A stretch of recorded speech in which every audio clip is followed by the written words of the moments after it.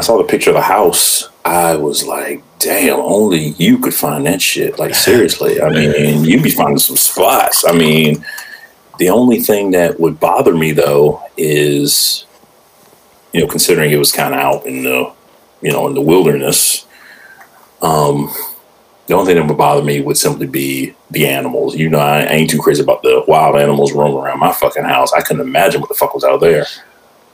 I mean, they, on all of them, like, documents, they were like, there are black bear out here. So here's some literature on how to handle yourself if you're in the woods and there's and you see, you happen upon a black bear.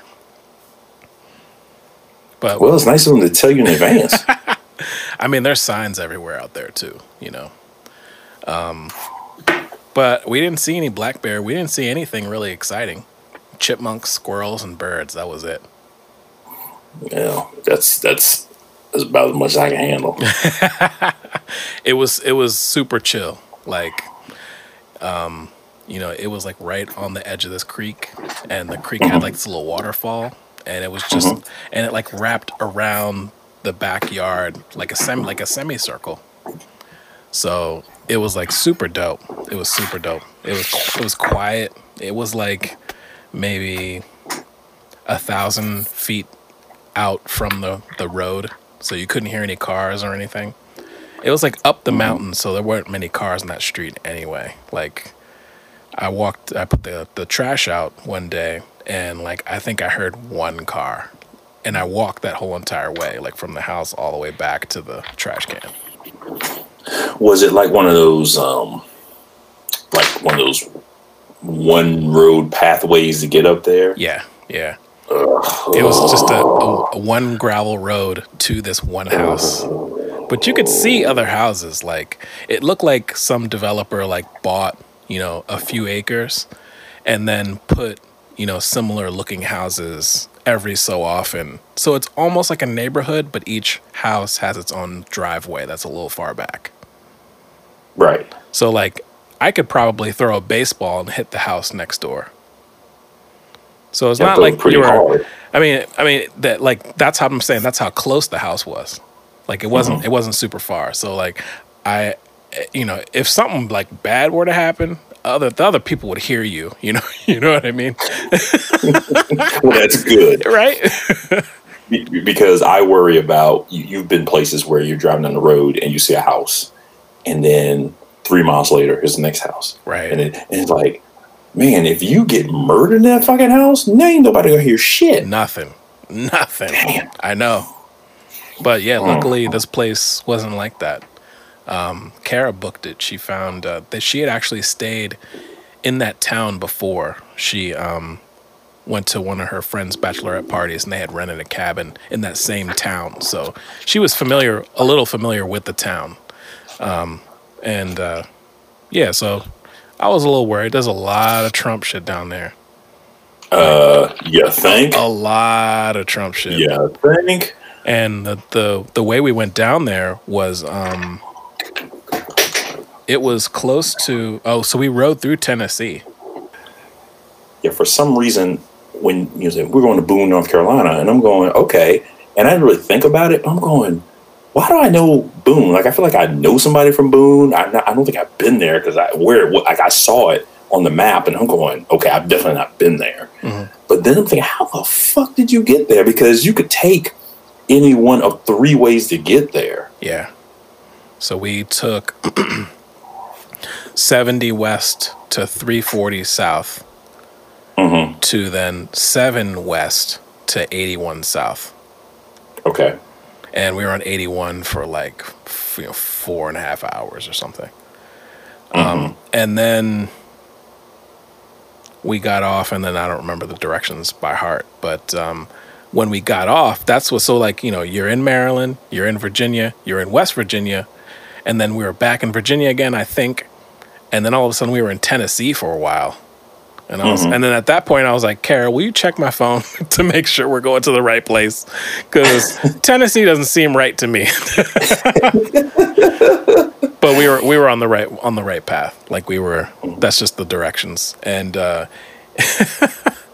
Yeah, it was pretty funny. And then we finally got there. We had to take 2 breaks down on the way there and on the way back, with the kids, because like Right. it was a 7-hour trip, Oh my God. It was actually, a little longer total, but that's like what the GPS said, because we had to stop so many times. So it was, we left at like 7:30 a.m. and we got there at like 4 p.m. Which ain't bad. That's a good trip. I mean, Yeah. the earlier you leave, the better. That's the one thing. Leave super early. Yeah, that's good. Right. Wow. So did she find that through Airbnb? Verbo. Okay, it must be. I don't know anything about that. It must be definitely a new service. Yeah, Verbo is just like Airbnb. It's definitely. I mean, they mostly have the same stuff, but Verbo has other stuff too. That's not on. I think there's like they have a better deal, but I mean, it's just like Lyft or Uber. It's the same sort of stuff. Right. Same outcomes. Yeah, Gotcha. same. It has like the rating and like you can see reviews and all the pictures. It's exactly the same. It's just different, which is super cool because you can like look into it and get really like if you really want to find a really cool place, then you could do that. But you have to it takes a little time. But it was great. Yeah, she was like, I want to rent, and this is before. So we booked this place before COVID happened. And and like we booked it in February, and we were supposed to go, I think maybe the 3rd week in March, or maybe the 1st week in April or something like that, right around there. And then the pandemic happened. The lockdown started happening. Maybe the 2nd week of March, something like that. And so we hit him up and was like, "Yo, we don't feel safe coming down." He's like, "Not a problem. Let's push it back like a month or 2." And we're like, "Cool, yeah, let's do it." So we did that. And then a month or 2 went by and we were like, we still don't really feel safe, making that trip. And the dude was like, "No problem at all. I totally understand. Like, we can keep pushing it back if you want to, or if you want a refund, you can have a refund too." And we were like, "No, let's push it back, because we were, in the beginning, we're all hoping for the best." Oh yes, we clearly were. Yeah. Right. And then, it was, last week was when it was. And I was like, you know what? I was like, Kara, like, we've successfully, went places with our kids, and we're very careful doing all the things that we're supposed to do and staying away from people and all that. We're still making it happen. I was like, I have no problem going to the woods because we're not going to be around anyone, right? So that's fine. Is to make sure that the cabin is sanitized to our liking, and we need to, if we stop, we just need to be very careful about what we do and where we go with the kids. Like if they have to go to the bathroom, we got to go to a rest stop. Okay, we make sure that they don't touch anything. We don't touch anything. Yes. And that's pretty much it. And then when we get to the car, you sanitize all your hands and shit, and you keep it moving. And that's what we did both times that we stopped. So, the travel there, the staying there were like the only real concerns that I had in terms of COVID. And then I was like, well, okay, we have a plan. So let's try it. Let's do it. Cool, man. Yeah. Because I went to Jersey too. Because I walked in the kitchen. I was downstairs doing some work. I walked in the kitchen. Rachel goes, "Where's Wildwood, New Jersey?" I'm here going, "Who the fuck am I, Rami fucking Nally? Like, why are you asking me this shit?" And she goes, "You didn't see my brother's text?" I'm going, I looked at my phone in like hours. Like, what the fuck? I was looking. I go, "Oh, that's cool," And then she's kind of started feeling some kind of way. I'm like, "Look, I mean, I get it, but again, we're in the middle of a pandemic. We're doing more and more stuff now. Like, now with things kind of subsiding. We're going out more places. Harper's going with us. No, not too much, but Sunday we went to Home Depot, so he went with us, and we get in, put him in the cart, wipe everything down. And then we're going around the store looking for stuff because we were trying to figure out how we're going to get all this reno done around this house, and trying to hire a fucking contractor has been the bane of my fucking existence right now. Damn. And like I meant to call my dad today because I wanted to get some advice from him about, you know, some of the prices. The last guy quoted us some prices, and I'm just like, I don't know, this looks kind of steep. But then I'm thinking, well, maybe it is a fair price, but I want to get my dad's opinion because, you know, he does that kind of work. He used to do that kind of work. But I just want to say, well, you know, do you think this is a fair price based upon what we're trying to get done, you know? But yeah, I got a guy from my realtor. He comes in, takes all the measurements, talks to me. Motherfucker number calls me back. Really? You know, that kind of shit. Yeah. My neighbors are literally having their whole, I mean, at this point, they've had a company in their house for at least the last month and a half. At this point, the motherfuckers might as well move in. You know, they've been there so long. And we called that guy's company. Guy comes over, he's talking to us. So this guy's like, hey, you know, we can do X, Y, Z, this, that, and the third. And I'm like, well, you know, let's just call it, you know, we just want to do some basic stuff, right? Whatever. I had to go downstairs because Harper had Taekwondo. And so Rachel finishes up with him. And he starts talking, yeah, you know, blah, blah, we can do all these things. Rachel, no, we're moving. I'm going, oh, shit, wait a minute. I was trying not to go there. You know, I was trying to be like, no, dude, we just want to do some basic shit. But anyway, I mean, I'm thinking, yeah, we're not going to be able to afford that guy. Because I'm thinking the kind of shit, I mean, he has some great ideas. He knows his shit. He's like, yeah, you know, your bathroom, we could totally flip everything and blah, blah, blah. And I'm just like, no, dog. I'm just trying to make this house look nice enough to sell to the next sucker. Okay, right. That's what I'm trying to do. You know? So no, dog. So I mean, and she's like, "Has he called us back yet?" I'm going, "No," and I don't think he's going to. I mean, I don't know. I mean, if he did, what am I going to be like? So, how much we talking here? Because whatever you tell me, I'm going to be like, yeah, I got like $50, and I can give you a drink. I can't afford your prices, so I'm just going to tell you that straight up. But you know, and he's got the BMW to prove it. So, you know. Right. Showed up in a BMW. Yeah, man. Yeah, because he was at my neighbor's house and he got our email. He said, "Hey, you know, I'm across the street at your neighbor's house. Can I come over and look at everything?" Sure. So I see him. So I open the door and I see him, you know, going in his car. And I'm going, oh, he's got this nice BMW. It's like at the time, I go, okay, you know, guy's doing good work, and he's right up the street. Mm-hmm. Okay, doing good. He comes in, starts talking to, and I'm going. After he left, I'm going. I see why he drives a BMW. Yep, that's exactly it. Yep. So my neighbor, seriously, my neighbor is going to have a brand new fucking house. They've been there so long. Damn. I mean, I think he was like, oh, they're doing the bathroom. They decided to do another bathroom. And then I'm going, holy fucking shit, what are they doing? I mean, they could have built another house by now. Wow. I'm like, damn. But yeah, more power to them, because probably took out a loan or some bullshit, because I can't do it. I cannot do it. Yeah. Oh man! Yeah, the only way we were able to afford that roof was through financing.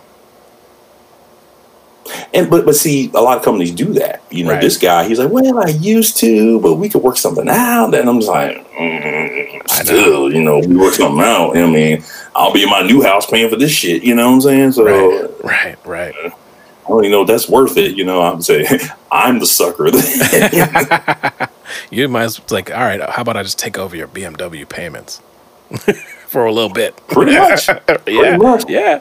Uh-huh. So I pay for your car. I pay for your car. You make this house look good. Everybody gets what they want. How about that? Right. That.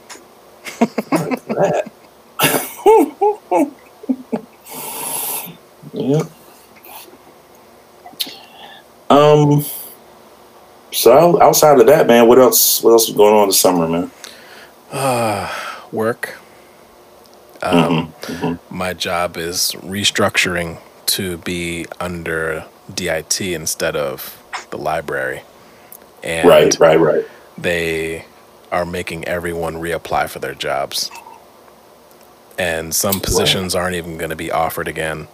But luckily, I'm probably going to get a promotion out of this. So hopefully I get paid a little more money at the same time. But at the same, it's bittersweet because, like, I'm sure there's going to be people that I'm cool with, that I've been working with for a long time and have great relationships with, that won't have a job. Right. That sucks, man. Yeah. I mean, Yeah. but I mean, that's the thing. It's not you. It's the organization. Right. And it sucks that it has to happen. Right. Right. Damn. Hmm. So when you say promotion, are you talking like, so you're kind of moving, so is it kind of like one level up, two level, or is it just like, what are we talking? It's just one level. It's the maximum level in my class. Okay. My class is called individual contributor, and I was hired in at a IC3, which is called a subject matter expert, and they're moving me up to lead AV designer / subject matter expert. So I'll have like a team of people that I will, you know, motivate to do initiatives and stuff. You know what I mean? I was going to say supervisor. No, let's try motivate. Right. Motivate. Let's Yes. try motivate. Okay. Right. Okay. Right. So like, they're not like my subordinates. I just have a dotted line to them in the org chart. Right. So like, I can tell them things to do and they should do them, but I'm not their boss. Which is kind of an odd double-edged sword. A little bit. But it's more of like, my boss will say, all right, we're going to do these things. And Cameron's going to let you know what to do. So you're more like the delegator. You're just going to be like, you're basically like, we're playing a game of cards and I'm the permanent dealer. Yes. Yep. Yeah. Okay. So I'll oversee. There's going to be so my team is going from 3 people to 6 people. And I'll have junior engineers, which I haven't had yet. So I can say, okay, instead of me, I'm going to update these drawings based on this new install that was done. They're going to do it. I'm going to check their work. Okay. And make sure if new stuff that they're doing it to adhere to the standards that I have made. Okay. Okay.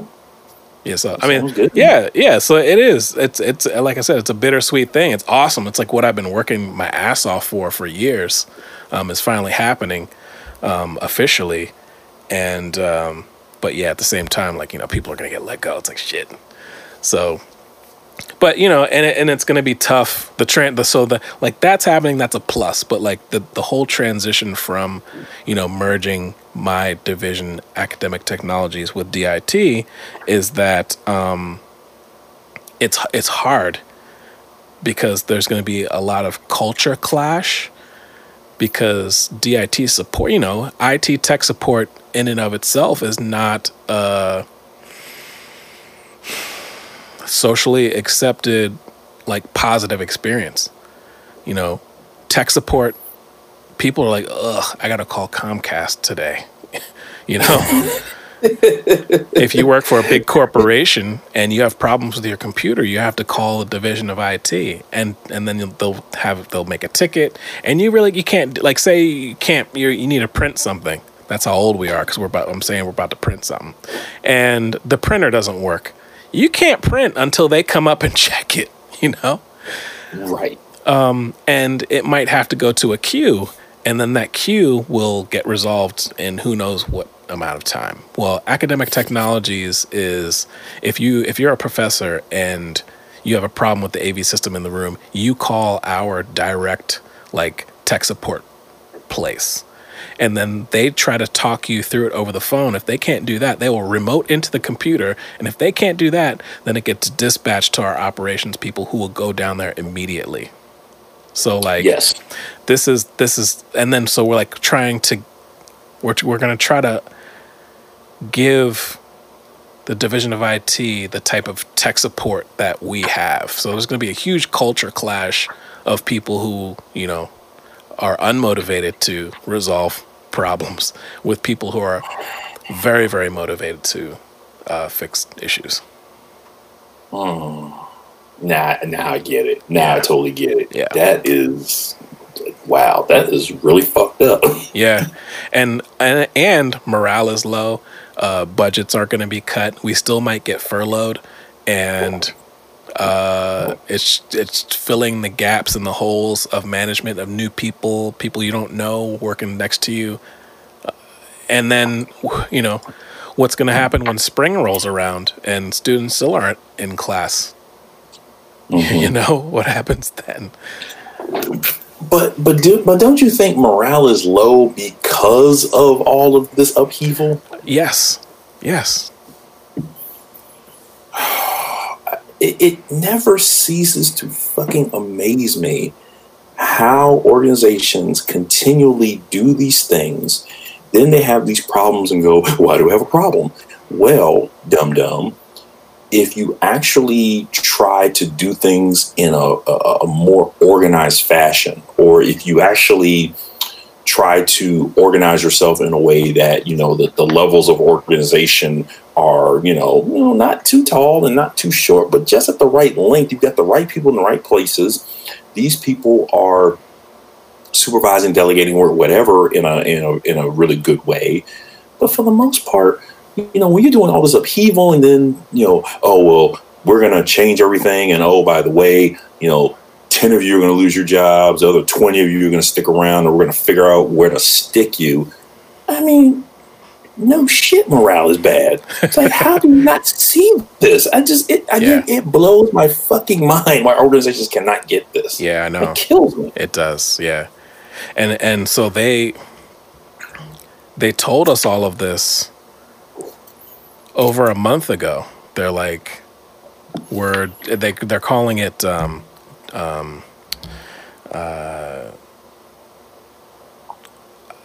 like academic IT shared services, like initiative where they're eliminating duplication of service across campus. So so there's a couple different, groups, and within those groups, there are people that do the exact same thing.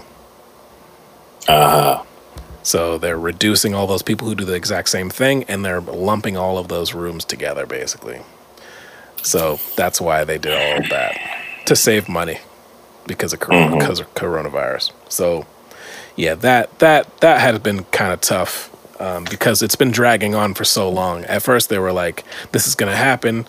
Here's a heads up," and then they're like, "It should happen by next week." Next week rolls around, nothing. They're like, "Yeah, they're really busy. Maybe by the end of next week." HR, because they had to make all these positions and review. We all had to apply. I had to redo my resume and cover letter. I had to submit it and apply for the job online. And I had an interview process. I had 2 interviews the Friday before last, real job interviews, and all that. And okay, but there's the other thing. You said that they said, okay, we're going to give you heads up. So we tell you a month in advance. Then we say, oh, here comes the day. Oh, the day passes and it doesn't happen. Again, you wonder why people are pissed off. Yeah, but I mean, so it's been going on for so long. This Friday, people who wrapped up your interview already by last Friday are going to get an offer letter on Friday or not. And if you don't, then your job is done by the end of the month. I mean, they are giving severances though. So it's they're giving 2 weeks plus a week for every year you've been at the university. In pay? Yeah. So for me, if I were to get let go, I would get $15,000. That would go pretty quickly. Yeah. And there's people there that I'm concerned they're going to lose their job, and they've been there for 22 years. I don't know. There's so much to unpack here. Yeah. That we really don't have the time to unpack. No. But it's that is not just where you are, but that is just everywhere. Yes. And it's one outcome of just bigger shit. Right. And it's really sad. It's really fucking sad. I just hope that there's actually that much of an economic downfall in the university, that is actually required. Like, I hope that they're not just saying that to recover money. Like, I'm hoping that it's actually, I was gonna say, a justified, course of action, but that's not really exactly how I feel about it. It's like I hope it was like a righteous move by them. Like, they're like, this is a business decision we had to, that we had no other choice, or else the university would go under. That we had to do this, right? Versus them being like, ooh, I can't buy my yacht this year. Maybe I should let some of these people go. I'm hoping it's something. It's not something like that. Because that would make me feel real sick. That it's on some greedy type shit. So. And you never know; it could be. I know. Who would know? It's who can you trust? Right. But I mean, you have a lot of schools that are kind of in that position that they have the money. I remember I heard that I think Harvard decided they're going to go virtual. So then you have parents who are like, okay, so why the fuck am I paying this super high ass tuition and my kids are going to be home? All right, fine. You make a good point. But then they're saying, okay, well, we have to have people on campus, so we got to still keep people employed. So, of course, we're not going to have the cafeterias open, but you've got to have your physical plant running. You got to have campus police, all this shit. And someone goes, well, why do you need that? I'm going, okay, what things that happen on the college campus just happen, okay? And especially at a school like Harvard, which is old as hell. Okay, you get a building. Building might have things shut off, but what if a pipe bursts in the middle of the winter? Somebody's going to go in and fix it. What if the steam tunnels go down? The school that old has steam tunnels. Somebody's got to keep it kind of up to date. You just can't shut it down because getting it back up is a pain in the ass. So you got to have police to keep the peace. That's an opportunity for somebody to go on campus and do some dumb shit. Landscapers, people got to keep it looking nice. So you've got to keep people on the payroll. But think about this. A school like Harvard, what do they have? They have an endowment. Guess what you can do? They can pull up money from that endowment, pay everybody, and shit, they have the money in the endowment. They can say, all right, we can pull money from the endowment. We'll let you pay half tuition. We're good. They could do that. Are they going to do it? Probably not. Right. So, so people kind of have this thought about how academia works, but these larger schools with these, big endowments, there's greed. You know it. Yeah. It's there. Yeah. You just don't tend to think of it that way. Right. So, yeah. What about you? How's your summer been? I worked all summer. Summer school, which is typical. I mean, I think what's going to end up happening is probably with the start of spring, I'm going to be like, look, is there any possible way I can work first half of the summer? I can teach 3 classes first half of the summer and be done, because they changed the scheduling matrix and it's all crazy. And I said, look, I want 3 classes to start because I would like to have at least half the summer off like I used to. Right. The other thing is, I've been applying for jobs like crazy, and I got a call a couple weeks ago from a government contractor. They were looking to hire somebody. I told them, well, I can't leave like right now, because that was like week 1 they called me. Yeah. And the lady was like, well, okay, that's cool. We'll hit you back. We'll try to get you to meet with one of the teams and see, they can get to meet you. You get to meet them, get some interest, blah, blah, blah. I said, that's fine. I mean, I haven't heard back from them, but I figure, okay, if I tell them I can't go anywhere till December, they're not going to hit me up now. They might hit me back maybe in late October, November, see where I'm at, see where there's interest. But that would be working. I think they have people who work at Homeland Security.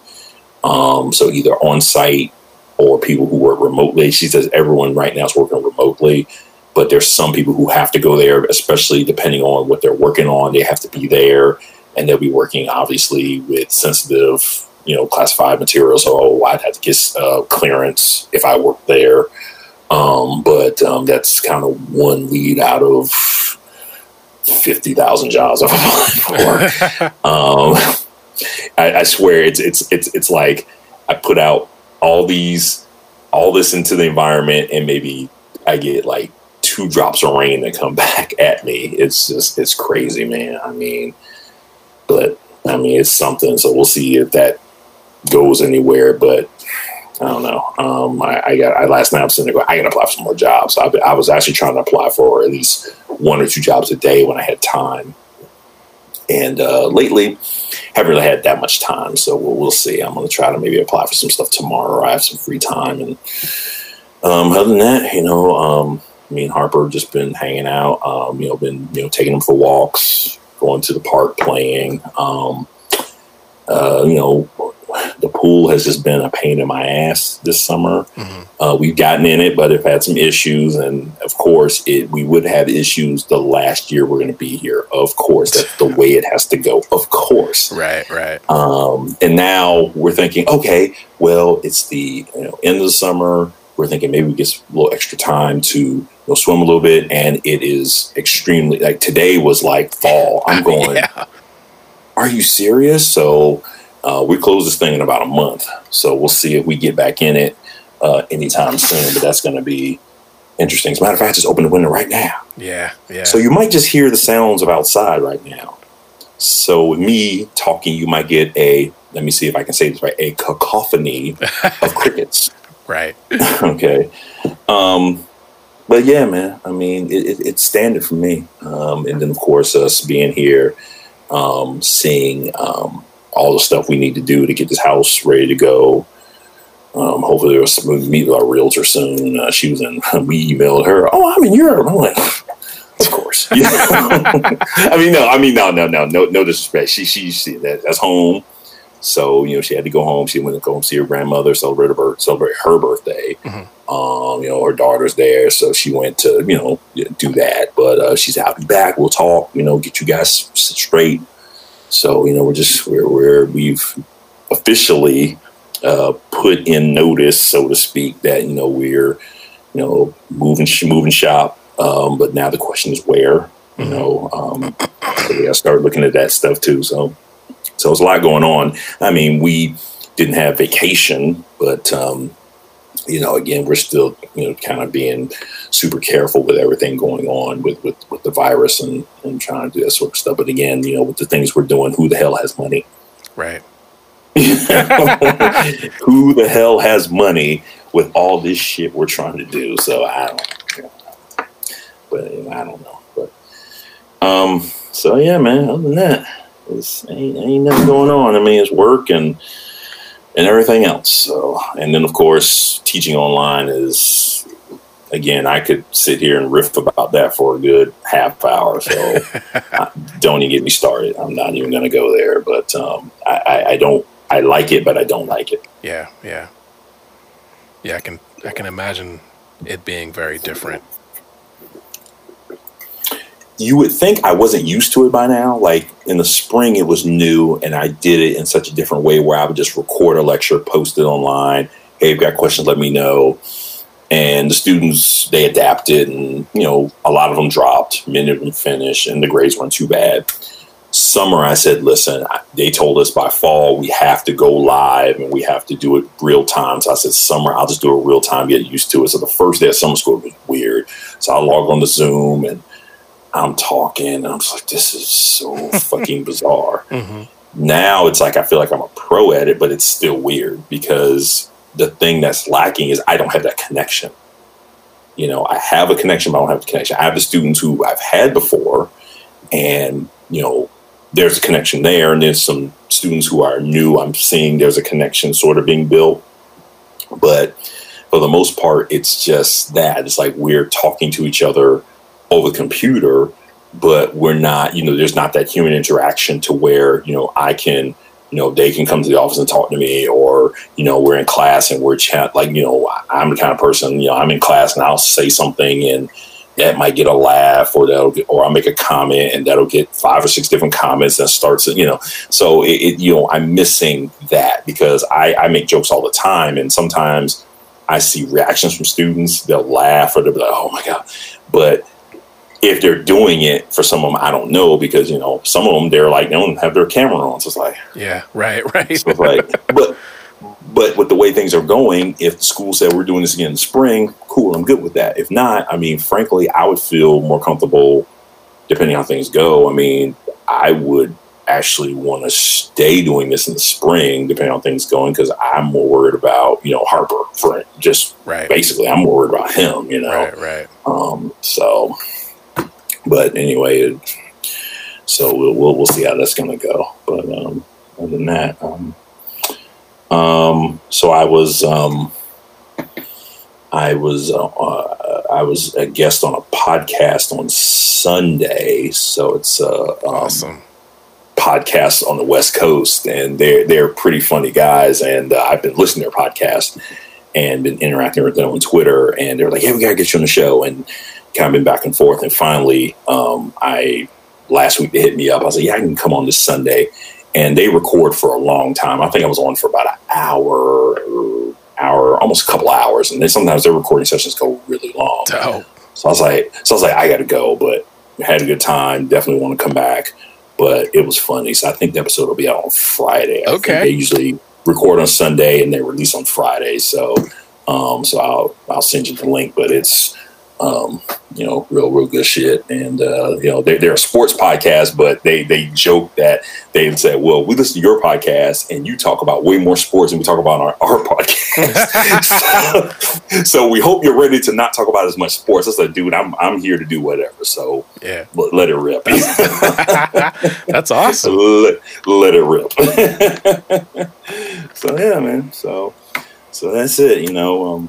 And I mentioned this podcast, and, you know, got this ready to go, getting it started. So, you know, that'll be something that's new, coming out really soon. So, you know, I kind of said, you know, I'll put the word out when this hits the streets. So, you know, but other than that, you know, just still grinding in every way possible. You know, that's what's up. Yeah, man. What's the name of that podcast? It's the High Score 510 podcast. Got it.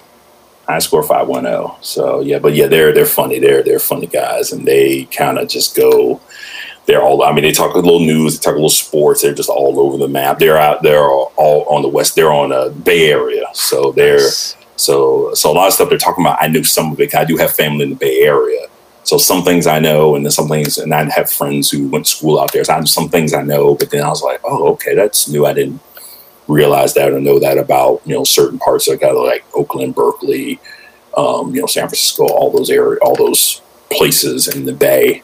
So I was like, okay, so, but yeah, it was just so unexpected, but we had just been trying to make it happen for a while, and it finally popped off. So yeah, man. Awesome. How's the Mystery Sound doing? Oh man, it's been really good actually.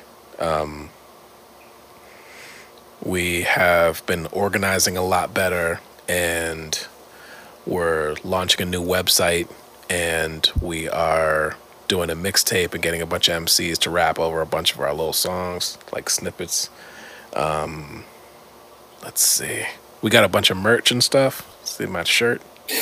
Well, see, that's why I asked, but I'm gonna say, give them the website, player. It's not live yet.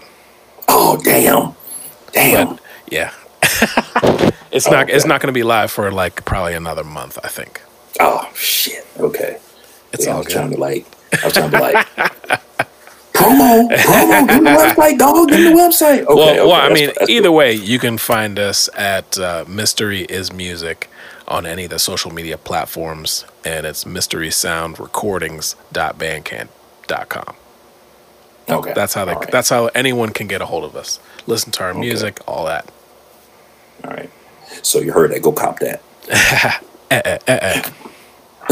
Buy the record, stupid. Cool, man. Yeah. So let's see. I was on Total Wine's website about maybe a month or two ago, looking around, and I got to order stuff. now, but then I was kind of in between orders. I was seeing what they had new, and I saw some beers, so new beers, old beers, fine, whatever. And I remember seeing like Narragansett. They have Narragansett in a 15 pack. They've got, the 6-pack, all that shit, right? So I happened to look at the ratings, and I go, those ratings look kind of low to me. So I went into the ratings section, and then I looked at some of the comments, and I thought to myself, now, call me crazy, but you've had Narragansett. I have. Okay, so just quickly, what do you think about it? What do you think about it? Just quickly. I think Narragansett is... I think it's a fantastic beer to have in your fridge. It's like a Swiss Army knife, It's. I mean, it's very easily drinkable. That's what I would say. Okay. It's not like an excellent beer, but it's not a cheap piece of shit either. Okay. And it's fairly inexpensive. So, Okay. And they've got like a bunch of different flavors and stuff, I like it. I like it. It's not fancy. It's not super special. It's just regular. It's normal. It's like I'm drinking beer today. There's nothing pretentious about it at all. Now, first of all, that was a really good review, and call me crazy, but that was very commercial worthy. That was very sponsor worthy. If anyone from Narragansett hears that review, hit us up, because we need a sponsorship for this fucking podcast. That's all I'm saying. That's very true. But anyway, shit, y'all send some free beer. Shit, you will get sponsorships all up and down this motherfucker. I will be in here in some Narragansett draws if you got them. So, the reason though, if they make Narragansett draw, let me know. I will wear them shits. You hear that, Narragansett? You hear it. I said it. It will happen.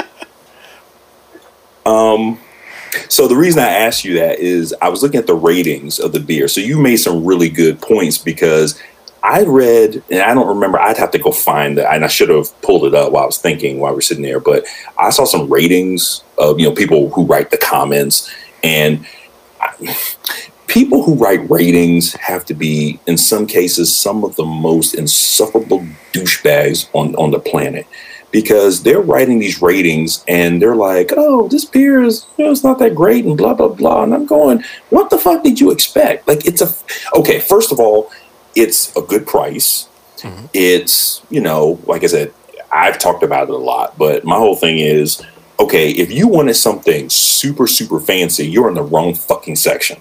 Yes. Yep. It's where it is. In Total Wine, everything is either craft beer and then it's in alphabetical order. But, you look at your price points and you say, okay, this one's $6.99 for 6-pack. The 15-pack is, I forget the price. Like, I bought 2 of them, I don't remember. But, you go further down, you'll get, like if you're in at Total Wine and Laurel, okay, you get the Maryland craft beers, okay? Those can be range in price. Now, just because, as we talked about, things range in a particular price does not necessarily mean they're going to be good. Right. But if you want that 6-pack for $15.99, you can get that. If you want something that's, on the lower end, you can get it. You can find whatever you want. But I was just amazed at, I called it, and you can help me define this, I called it beer snobbery. I mean, that just sounded like such a snobby review of something that, as you said, it's not fancy, it's not pretentious, it's simple, it's delicious, it's just you calling it a Swiss Army knife. I love it. Yeah, I love it. You can take that beer and go fishing. Like, you can take that beer and go grilling. You can take that beer to a friend's house. You can take that beer wherever. You can take that beer and make more friends. Exactly. Again, again, you hear that, Narragansett? We make friends with this beer. It's easy to give away too. Like, say you buy a 15 pack and you go hang out with some friends.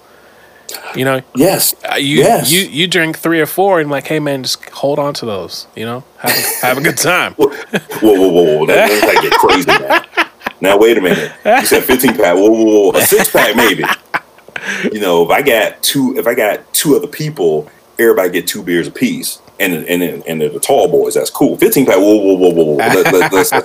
Let's pump your brakes here. All right. You know, you might get 2 or 3.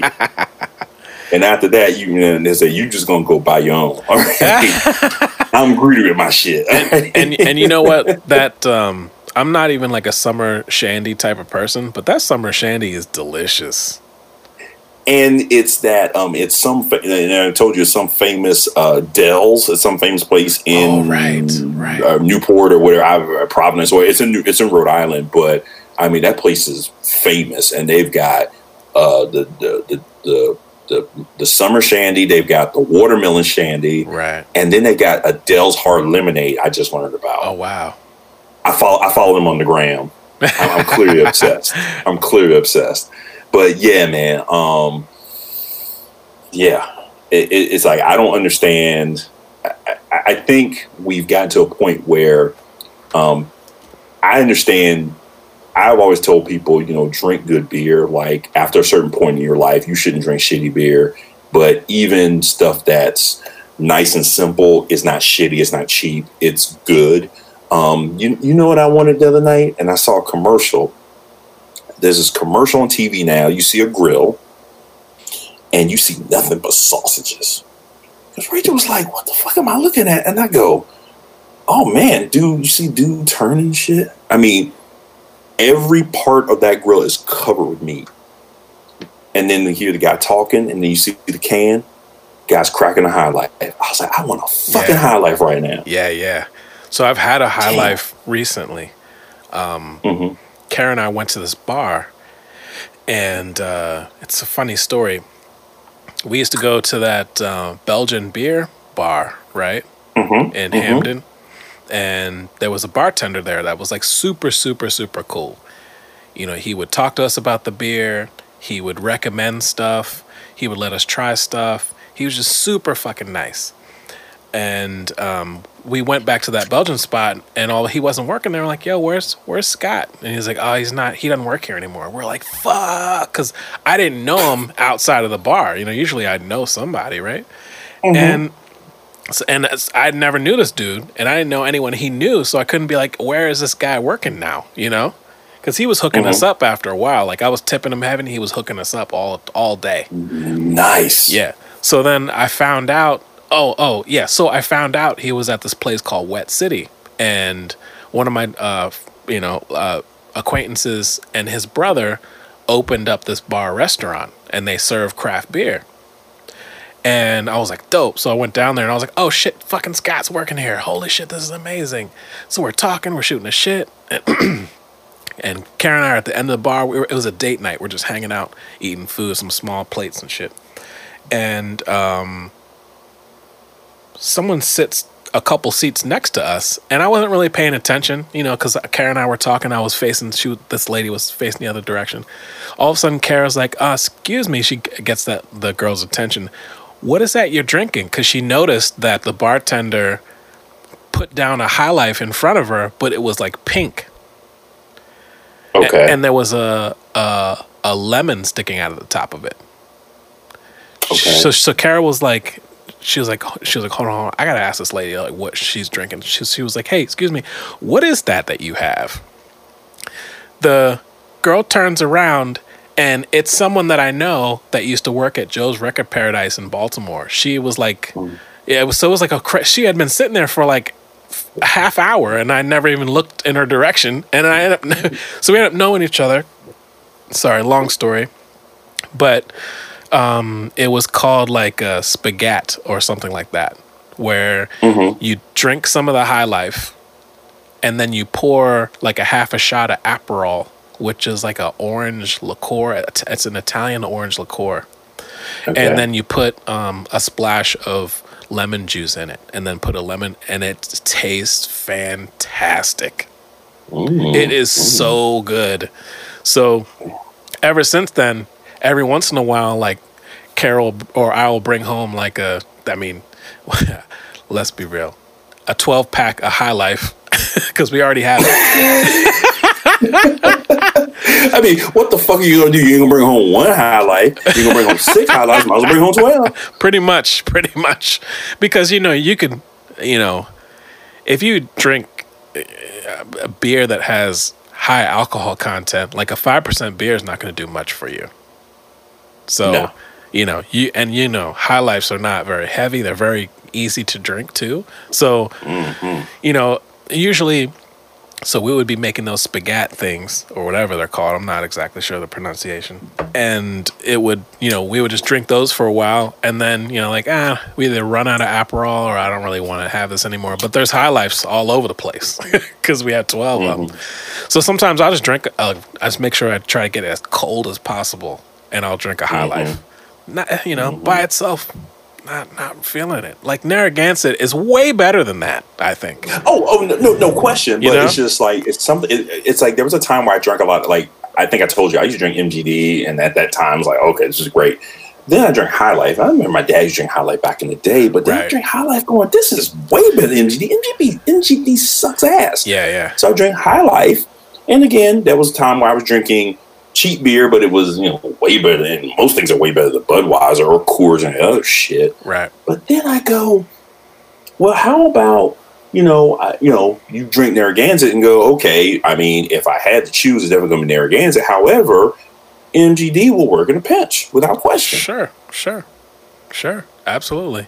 If you want to drink beer, whatever beer you got is the beer you got, Like if I need to have a beer right now, say you're at some barbecue place in the country, but guess what? They have Budweiser, Miller Lite, and Coors Light on tap, and that's it. Let's just transport ourselves back to the 90s. It's Miller Lite, man. Exactly. It's Miller Lite. Right. It's Miller Lite. But the point is, decision. But the point is, it's something. Right. When I moved, before I moved to Baltimore, I think I had a Natty Boh maybe one or two times. National Bohemian for people that aren't from DMV. And I tried it and I was like, this is disgusting. This is gross. Like, why would somebody drink this, The national wine of Baltimore. Right? But then, you live here, and then you go to people's homes, and you eat food that you just cooked out, and you're chilling, or you're at someone's place, you're eating crabs, and someone has a cooler full of ice cold Natty Bohs. Like, it's awesome, Yeah. It's like, it is. Shitty beer is only shitty based on the environment you're in, kind of. That kind of makes sense. I think you're right. That does kind of make sense. Partially, not fully, right? Kind of. I see what you're saying. A loose correlation, right? Yeah. I mean, now, if we want to get real scientific, we could test this theory. But yeah, you're right. Like if you're being festive as fuck, and you've got not so great beer, it makes shit more festive. Yeah. However, if your shit's fucked up, you get shitty beer where everything's just shitty. It's already shitty. You're just making it more shitty. Right? And I feel like that's very true in terms of vices. Because you could order Domino's, right? And it's going to taste the same. Right. But you have a shitty situation and you got some shitty beer, that just makes it worse. Makes it fucking worse. Because at that point, in a shitty situation, if you had just that 40 ounce of High Life, well, there you go. That just tells you everything you need to know right there. Right. It's gonna be all hot by the time it's done. Ugh. How's that? Champagne's supposed to be served cold.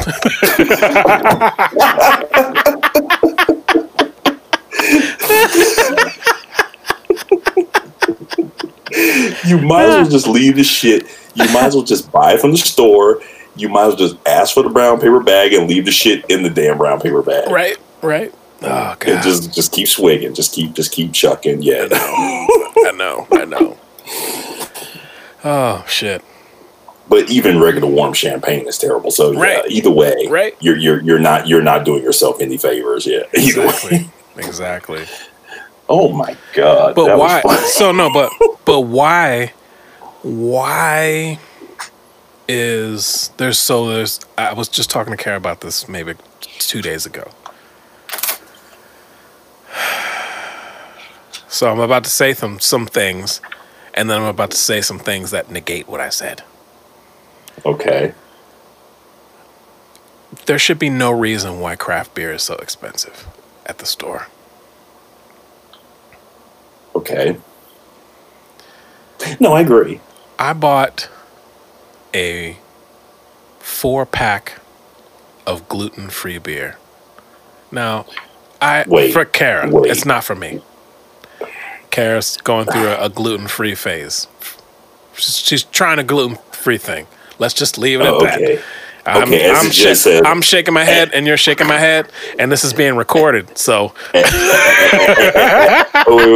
As the judge will say, I'll allow it. Go ahead. I'll allow it. Go ahead, counselor. So, the day before, she was like, "Oh man, I just want a beer so bad. And I remembered that, and I had to run some errands, and I was like, I'm gonna get her some fucking beer. I'm gonna go to this fancy place and get fucking some gluten-free beer. $17.99 for a 4-pack of Tall Boys. Now, I understand that it's gluten-free. I understand that it's a special process. I get that. But they have also regular beer there. Say a 6-pack of some local craft beer will be $12, $13.99. Now, they will be like 6, 7, 8%. Some of them still only like 5.5, and still that price. So, still too expensive. That's too expensive. It's too expensive. It's local brew. It doesn't have to get shipped that far. Local beer prices should be low for locals. It should. When Karen and I went to Portland, every single bar was like their own brewery. They all made fantastic beer that was crazy high in alcohol content. And they would be like $5, $6 each. At a bar, right? If you want to get a growler, it's like $10. Super inexpensive, super inexpensive. You go to the liquor store, the 6-packs of local stuff, $7, $8 for a 6-pack. In DC, sometimes you go to a restaurant and one beer will be $9, $10, yes. $11, yes. $12. One time, I was at a club DJing. I went to the bar. I ordered 3 Heinekens, and it was like $36 or something like that. I was like, what? What? I think what's okay. Portland. It's probably more like economies of scale, where you have a bigger proportion of the population who are consuming the beer, and thus they can lower their prices. When I was in San Diego back in 2007, 2008, I went to a rooftop type of. I was at a conference, so they took us to this. Why am I echoing? This is bothering me. I'm echoing. This is crazy. Do you hear me echoing? No, I don't. It's weird. Are you monitoring yourself in GarageBand? So you I could am be in hearing GarageBand. yourself. I feel like the echo's getting worse. Huh. Can you? I There's, sorry. I have feedback protection. Unless No, it would be something called like like monitoring during like the recording process. So you don't want to monitor yourself. You're basically hearing yourself twice. You're hearing yourself from let's see. From Google Hangout. Okay, I see it. There's a monitoring button I just clicked on, and the echo's gone. Gotcha. Right. So you were hearing yourself from like Google Hangout, but you're also hearing yourself out of GarageBand at the same time. Oh, that's gonna be fun in post production. Okay. Anyway, but I mean, that shouldn't affect the recording. It should just affect the you hearing yourself. Okay. Yeah. So Portland, the economies of scale is there. I went to San Diego for a conference. They had this rooftop little reception for some of these. It was a caucus of Black public health professionals. So fine, we go to this rooftop thing. Shit was slamming. I'm like, man, this is great. The rooftop, I can see Petco Park. The Padres home field from the rooftop of this hotel. Shit was dope. I went outside. Let me go get a beer. I got a beer. I think that beer was like $10, $12. Yeah. I'm going, what the fuck? I was like, I might as well just drink. No. Or is it the other way around? No. I got a mixed drink. The mixed drink was expensive as shit. The beer wasn't as bad, but still expensive. I'm going, I can't get drunk at these prices. You know? No, yeah, you can't. You can't. Yeah. I mean, for people who, and at that time I was kind of really on a budget. That trip was just, I could, get the hotel stuff, get the, airline ticket. I was going to present a poster, and then, oh, by the way, people are going out and doing shit, which I didn't really do a whole lot of stuff. I spent most of my time in the hotel bar having dinner, watching TV, and talking to the locals and shit. But yeah, that, here, DC, I don't know why DC Brow here is so goddamn expensive. Yeah. It's not like they're making the shit underground in some gold-plated fucking barrels and shit, and they gotta, find some secret tunnel to get it to everybody. I mean, they're making the shit right in the city. All they have to do is ship it several miles out to other places, like here in Montgomery County. Why does a 6-pack cost $20? That is the most ridiculous shit ever. Yeah, it is, isn't it? And they make good beer, but I mean, come on, your beer ain't that damn good. Right. I mean, do you know of a beer that you would spend that kind of money on for a 6-pack? Like, seriously? No, not regularly, at least. Mm-hmm. It's crazy. I really don't understand why it's like that. I remember, Brewers Art in Baltimore, they were like one of the few breweries for the longest time. And then the craft beer, whole thing, like industry boomed like crazy. So there's like, I don't even know how many there are in Baltimore now. Probably 20. I have no clue exactly, but there's a lot. And, I could get a growler filled for like $14, and that's good, right? Like now, a 6-pack of Resurrection is $13-14. It's crazy. But you know what? I used to be able to get these. They used to be able to get these giant glasses for $4 when you went. Went, $4 pours. Sorry to cut you off. Damn. No, it's cool. Shit. $4 pour sounds good. Sounds great right now. Yeah. And that beer is 7%. It's a Belgian triple. Yeah. That's it. That's what's up. Because I was just thinking back today. I was like, well, shit. I remember 1 year, close to my birthday. I think a couple days from my birthday. I'd be like, fuck, dude. I pulled them growlers out. I went to Dew Claw. I had 2 growlers. I said, fill these motherfuckers. Nice. And I was just for like a week just going at it. And I thought about this shit today. I was like, they probably ain't filling growlers right now. Probably not. Probably not. Shit. I think I got two. We got some beer from Kevin, and he gave us a little small growler. I know I got at least one DuClaw growler in there, at least one, that one. I might have two. And then one day I was looking at buying like a new growler, but like the ones that are the thermal joints. But then I'm going, I don't really, at least not now. I ain't drinking beer like that. Not right now. You know, like if y'all were coming over, I'd be like, shit, I have a couple thermal growlers, put them bitches in the fridge, get them cold, and like, sit them on the counter, help yourself, go nuts, you know. But yeah, man, shit. And I think DuClaw, they always around this time have a really good selection. And I think they're filling growlers at least for $10, maybe something like that. Right. It was really cheap. Yep. But now, I mean, I'm sure the prices have gone up. Maybe not considerably. I'm sure the prices have gone up, but still, you know, you could get a growler fill for, I would say maybe $20 or under, maybe. Right. Yeah. So I mean, you can't beat that. You can't beat those prices, and it's good craft beer. Right.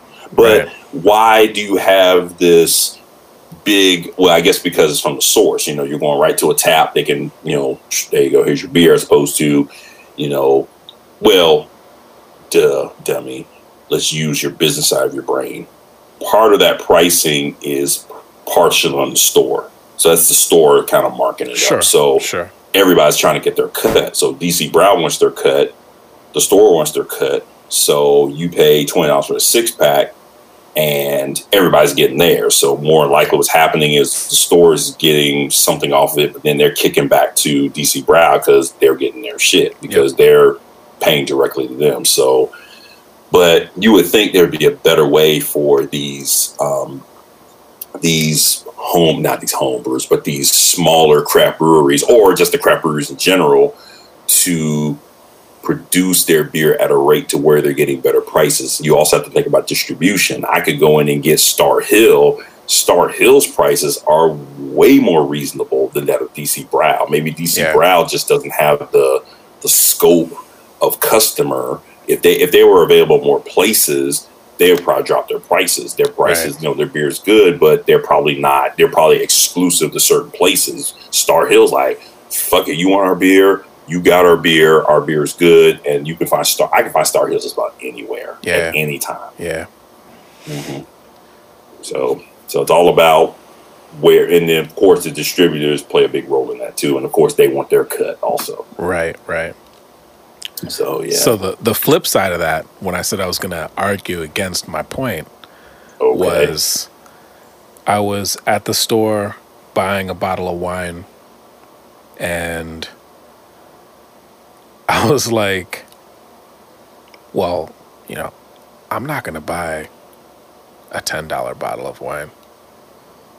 I'm going to buy a $12 bottle of wine. Wait, $10 but $12? Yeah. I was like, so here's my question. Were you familiar with either one of these wines? Nope, not at all. Okay. I typically will buy my wine purchases on the little tag recommendation, if there happens to be one under the bottle, where the price is, or just the label. Like Carol will be like, she want a Malbec, and I'm like, okay, so I'll get whatever beer I want, and then I'll go to the Malbec section if they have it, and then I look at, you know, a typical price point, and I just look at like the artwork, you know.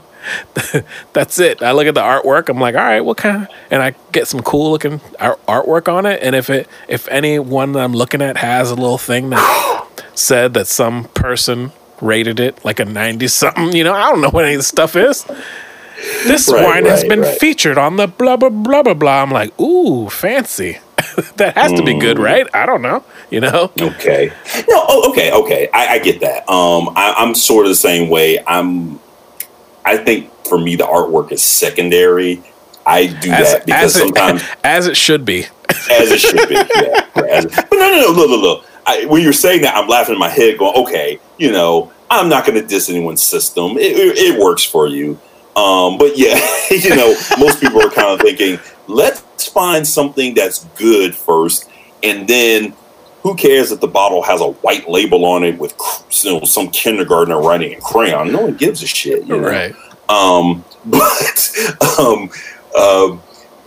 Like I would do the same thing. Like if I say I want a Malbec, you know, which I don't drink a lot of Malbec, but you know, Malbec. Oh, no, I'm lying. Merlot. I'm sorry, I drink a lot of Merlot. I don't drink a lot of Malbec. However, Los Alamos is typically good. I think St. Francis is good too. Those are two. And there, St. Francis is a little more upscale. Los Alamos is a little kind of middle of the road as far as pricing. But yeah, I would do the same thing. I said, what's good? So I'd read the description and go, okay. Now, usually what gets me is, and we've talked about this, it's a double-edged sword with ratings. You'll say, okay, this has a 93 points from Wine Spectator. Okay, great. It's got to be fucking good. And 9 times out of 10, it's going to be fucking delicious. Every now and then, you'll get it. It gets this 94 points, and you'll have it and go, But again, it's all about, you know, where it's from. So, for example, I think Los Alamos is from Argentina. So an Argentinian wine is going to have, you know, a little bit more. It's going to be, the body's going to be different as opposed to, say, I think I had a Chilean Chardonnay one time, and it was disgusting. And what I found out was when I read the description later and I was talking to somebody about it, they go, yeah, you taste banana in it. And that banana just hit my palate, and it was fucking terrible. Wow. And I was like, well, not fucking with Chilean Chardonnay anymore. That shit's gross, you know. So I stick with, you know, anybody, you know, American Chardonnay, California Chardonnay, you know, Chardonnay from anywhere else but Chile. No, thank you. You know. So what is the middle of the road pricing for you? So considering the fact that I'm about to make a wine order and the wines I've been drinking are $3 a bottle. What? For me, son, I'll tell you about that in a minute. You've had it. I think y'all have had it. I'll tell you about it in a minute.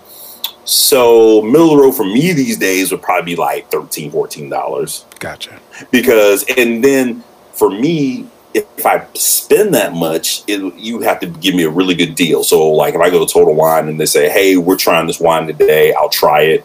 And then say, oh, there's a $4 off coupon. So if you say to me the wine costs $18, I get $4 off. I'm still getting it for $14. Right. And it's decent. Right. Shit, I'll buy it. And they're good at doing that. They will market that. Say, hey, now when you come out to have it the next time, will you buy the $18 bottle of wine? Maybe you may or may not, depending on what you're feeling. Gotcha. They're trying to get most of the time I walk hooked. Right. Most of the time I walk in the store and go, $18? No. $10? Yes. $3? Most definitely. You know, I'm kind of pushing. I mean, but that says more to me. That says more for me about spending at a certain level because, you know, 5, 6, 7 years ago, probably more than that, I go to wine tastings and someone will say, I'll taste and go, shit, this is delicious. How much? $20? Right. Yeah, sure. What the hell? Right. Now, when you start talking 30, 40, 50, okay, I tried it. You know, whatever. You know, I'm not gonna buy that. The wine shop I used to work at, they had a little retail area. So my boss would have wines on a shelf, and you know, in these little wine holders, you could go in. A lot of the wines he had on the menu, you could buy by the glass, by the bottle, one or the other or both, or you go to the retail store and buy it to take home. I don't think we had uncorking fees at the time. Yeah, I think, you know, we had it where if you want to take it home, you'd have to cork it and take it home. We did do that. Anyway, I was looking stuff one night. It was after hours. I was looking, and then I go, hey, George, when the fuck did you get a bottle of Opus One in here?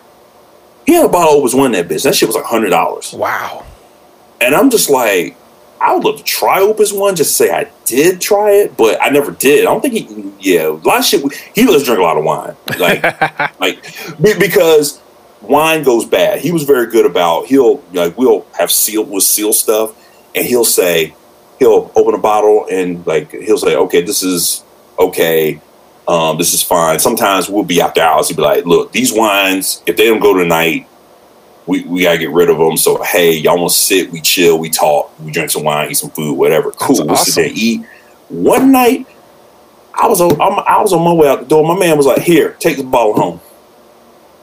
Okay, and he had to stop it. So I don't know if you've seen. I used to have a red bottle of wine. If I have a red on the counter, I have a stopper that I have to pump. I got that from that job. Wow. Because he sent me home with it, and I think I ended up leaving the job not too long after that. And I felt bad. I said, "Damn, I should get this back to him." But he had 1,000 of shit. Yeah. So I kept it, and it's a nice. I use it just for my red wine to seal it once I open it. But yeah, he would be like, "Shit," he said, "Hey, y'all want to drink some wine tonight?" "Yes, sir." So yeah, let's try this. Let's try this. Oh, we got to drink this before it goes bad. Boom. All right, word. So one night we had a bunch of business school students from Darden. Had a party, and after the party, we made all this food. He had all his food left over. He goes, "Y'all want to eat?" Right? Because he had the restaurant open, I think, on a Monday night just for them. So I worked. He was like, "Come on in. Let's eat. Let's drink some wine. We good." I said, "Word up. That's my dog. That's George's my awesome. George's my dog. That's my dog. I got to find him. I ain't talked to him in so long, but good guy. Awesome guy. Loved him. His wife was awesome. She come in and have some wine. She loved this wine called Cake Bread, and expensive. It wasn't my thing. I wasn't big on it. It just didn't do it for me. But she loved that wine. But they're an awesome couple, and I really thoroughly enjoy working for them. I just wish I could stay at that job because it's nice when you can.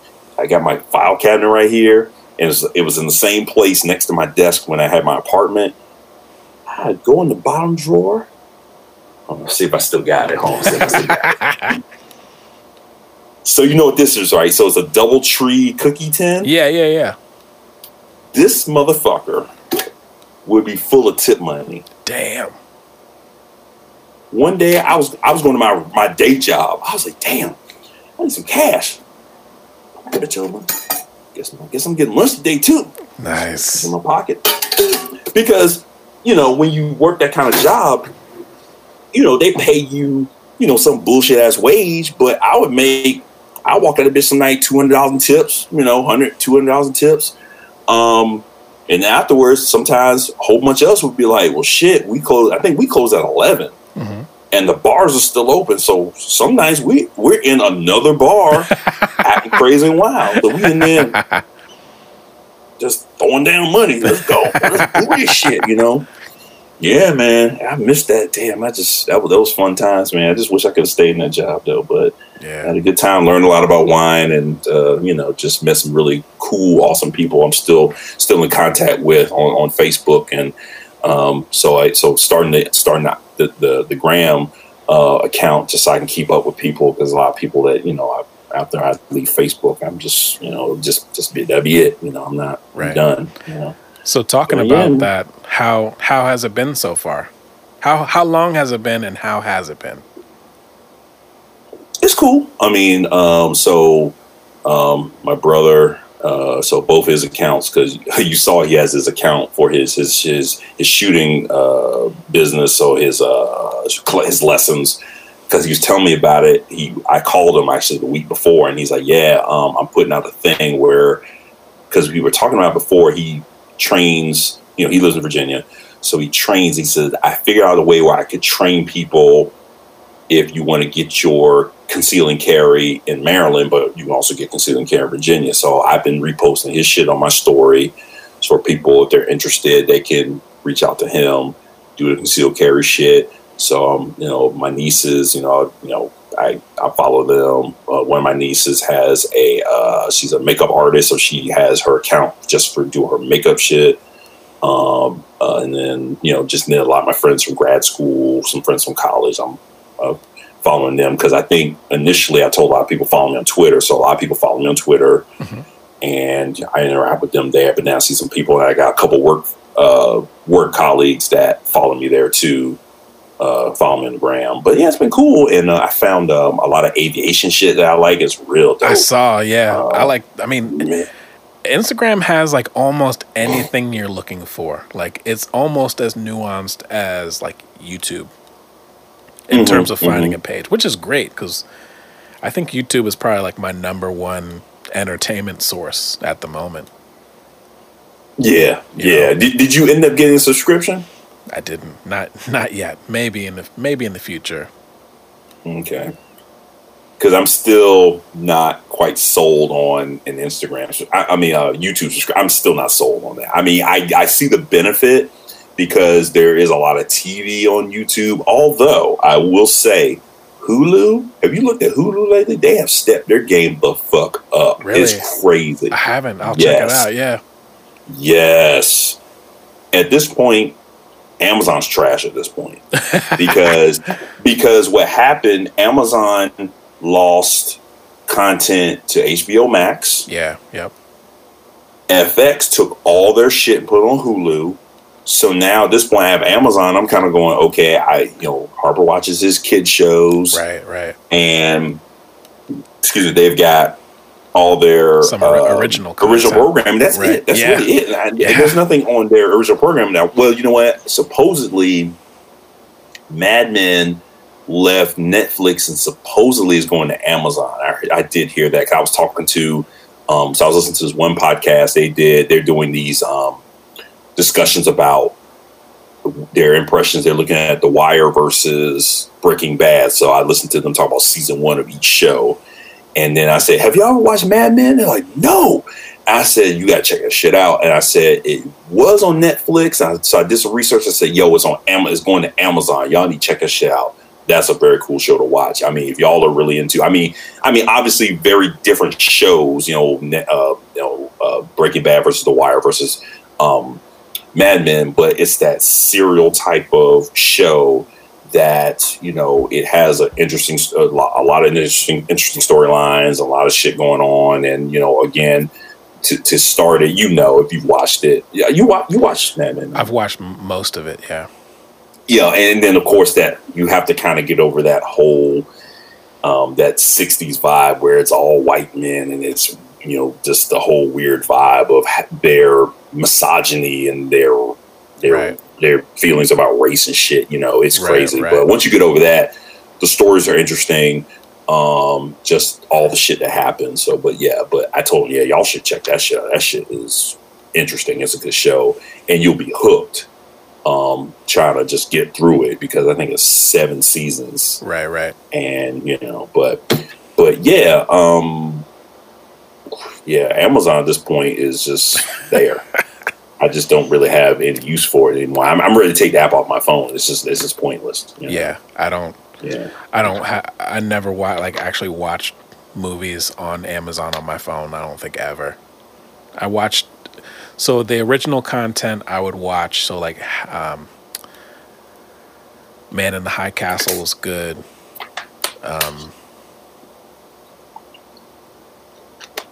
There was a handful of others. Tales from the Loop is really good. I mean, that one's super dope. But not many. I mean, Netflix has a ton. HBO Max has a ton. YouTube has, a bunch of people's original content. There's just tons of shit out there. There's tons of stuff everywhere, But yeah, right. Amazon's, they're not doing so well. Yeah, unfortunately. Yeah. And I mean, even I told you we managed to watch a stand-up on it once, right. Not too long ago.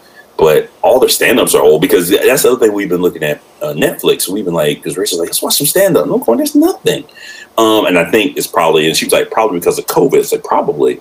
They've been putting on a lot of foreign comedians, which I'm like, I'm down with British humor. I get British humor. We saw this one lady. We're like, who is she? And we started watching. She's Australian. We're kind of like, I don't know. Yeah. They had a French guy, but the shit was all in subtitles. Right. But they're paying like a lot of the same people to do shit, which there are some people who are good. Don't get me wrong. Like Tom Segura. Who else? I had somebody else in my head. There's some other Netflix. Yeah, I just went blank. But Tom Segura is one person that he's consistently good. But there are a lot of comedians that are doing, they're on Netflix. They're doing a lot of the same shit, and they do a lot. Tom Papa, he's fucking hysterically funny. Yeah. And he has a show on satellite radio. Okay. So he does for Netflix radio, which I'm going. Netflix is trying to make all that money. Yep. Trying to make all the damn money. Diversify your bonds, kid.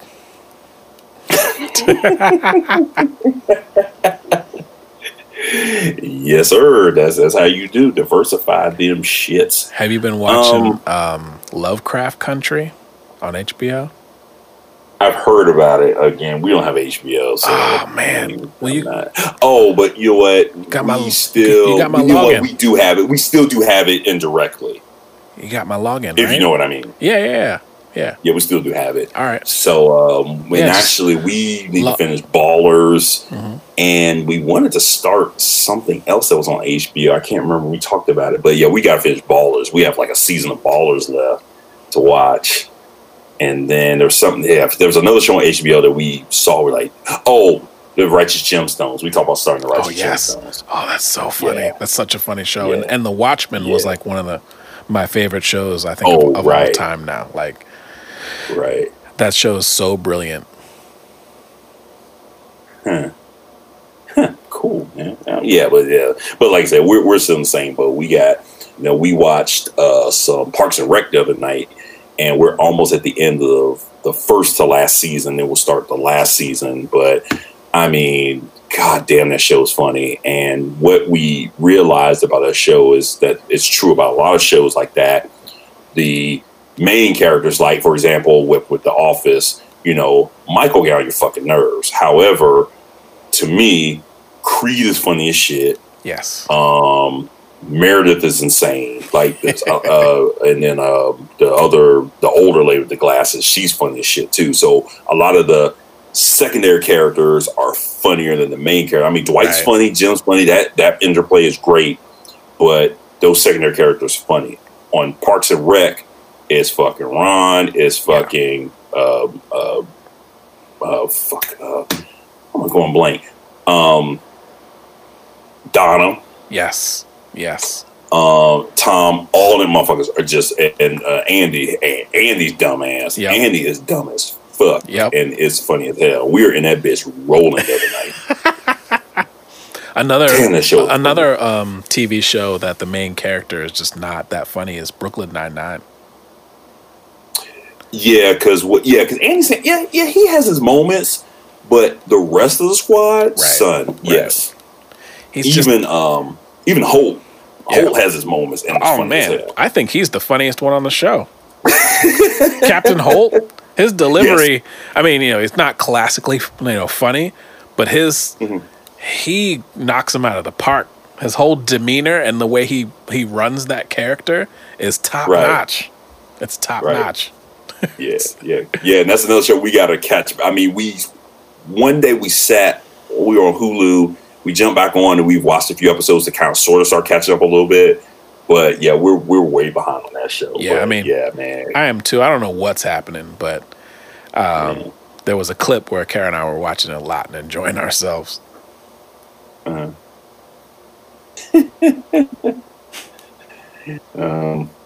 So kind of to tie into that sort of thing real quick. So I think I mentioned to you, I kind of, this new company was doing a podcast called Real Narcos, and they are actually telling the story of a lot of these drug lords from the perspective of the law enforcement, in this case, the DEA.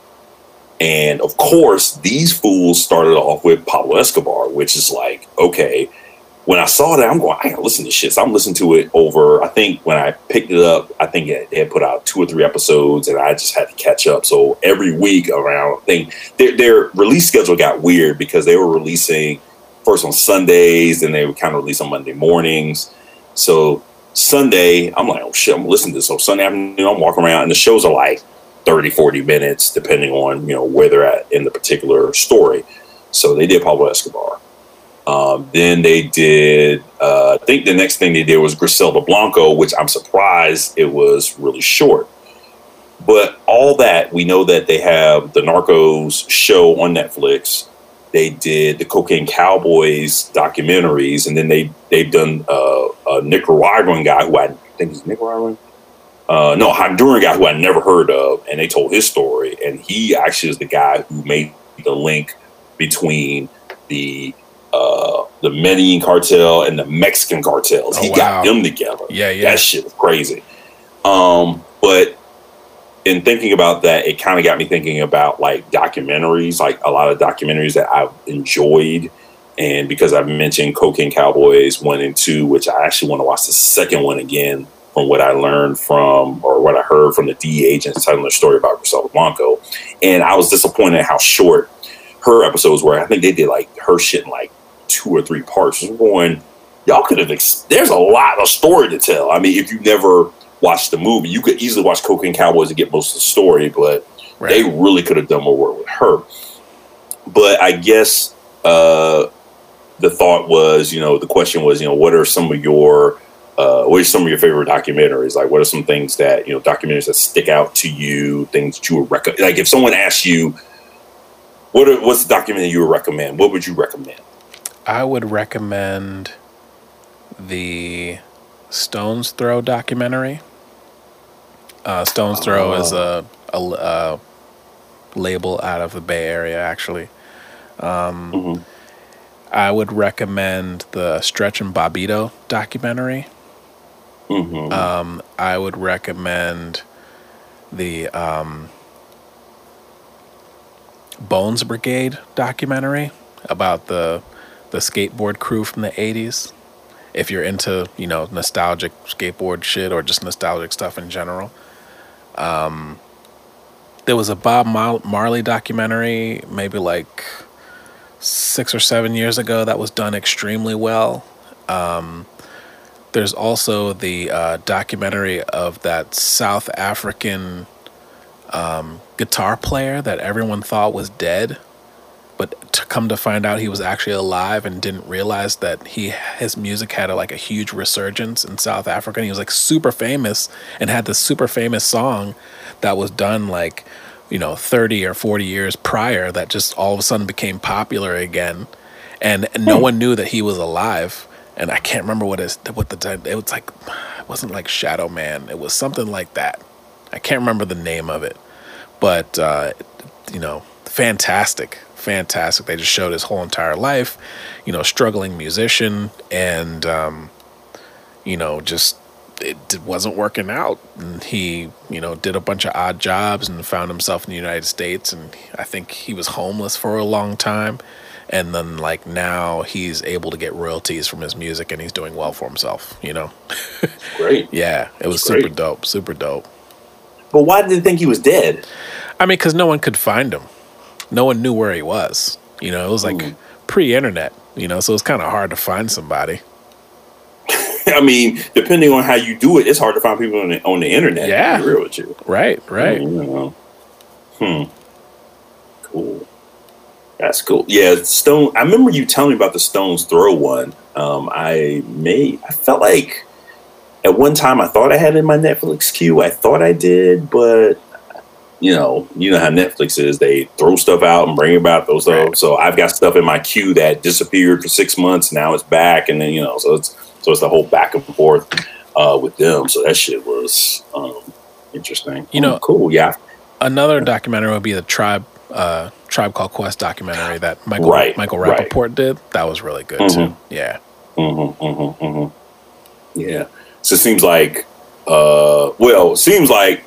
many of yours are music. That's very true. I mean, which makes perfect sense. Yeah. And but yeah, the Tribe one was great. Wow, that one from the South African guy, that sounds really interesting. I wonder who that is. I don't. Do you remember his name? I don't. I'd have to look him up. Oh, yeah, no big. I was just wondering because it may have been somebody I heard of. Because for some reason, when you said that, you mentioned Bob Marley. I remember I put the Marley shit in my Netflix queue, but I probably could find it anywhere. It actually, I don't know why you mentioned that, and you mentioned him, and for some reason I thought about, because I think is it Toots? I think it's Toots. He died. Yeah, he did from Toots and the Maytals. Yeah, so I thought about that. Damn, I heard that. That's it, because I think I had looked him up not too long ago, and I don't think he was that old because I downloaded some of the songs off of iTunes. I was listening, because he was kind of in that. I think they were kind of in the in between from going from was it Minto, and then he was more rock steady, and then they went into reggae because my ex boss, who was from Jamaica, he was telling me about I'm sorry. He was telling me I heard a story on NPR about Minto, and we were talking about it. I was telling him about it. He goes, yeah, man. He goes, Minto, if you think about it, Minto was like early country music, but like early country music in America. He goes, you got these guys out there with the banjo, they ain't got no teeth, that kind of shit. It was like that. I was like, damn. He goes, but it, as you heard in the article, it paved the way for it was the precursor to reggae. Gotcha. But it was like the start. I was like, wow. But the story was fascinating, but having him kind of put more light on it in that way was real cool. So I was like, damn, that's awesome, dude. Because he's like, yeah, that shit was wild. He goes, if you ever heard it, it's interesting. But the people who played the music, woo, man, they look like something else. Like, oh boy, that's scary. Scary to think about. That documentary is called Searching for Sugar Man. Okay, I have heard of that. Yeah. Searching for Sugar Man. And don't get me wrong, like I enjoy like Ken Burns documentaries. I like, a lot of war stuff, World War I, World War II, Vietnam, all the classic stuff that you like, PBS style. Like I've seen almost all of those, Ken Burns presents The History of Lent.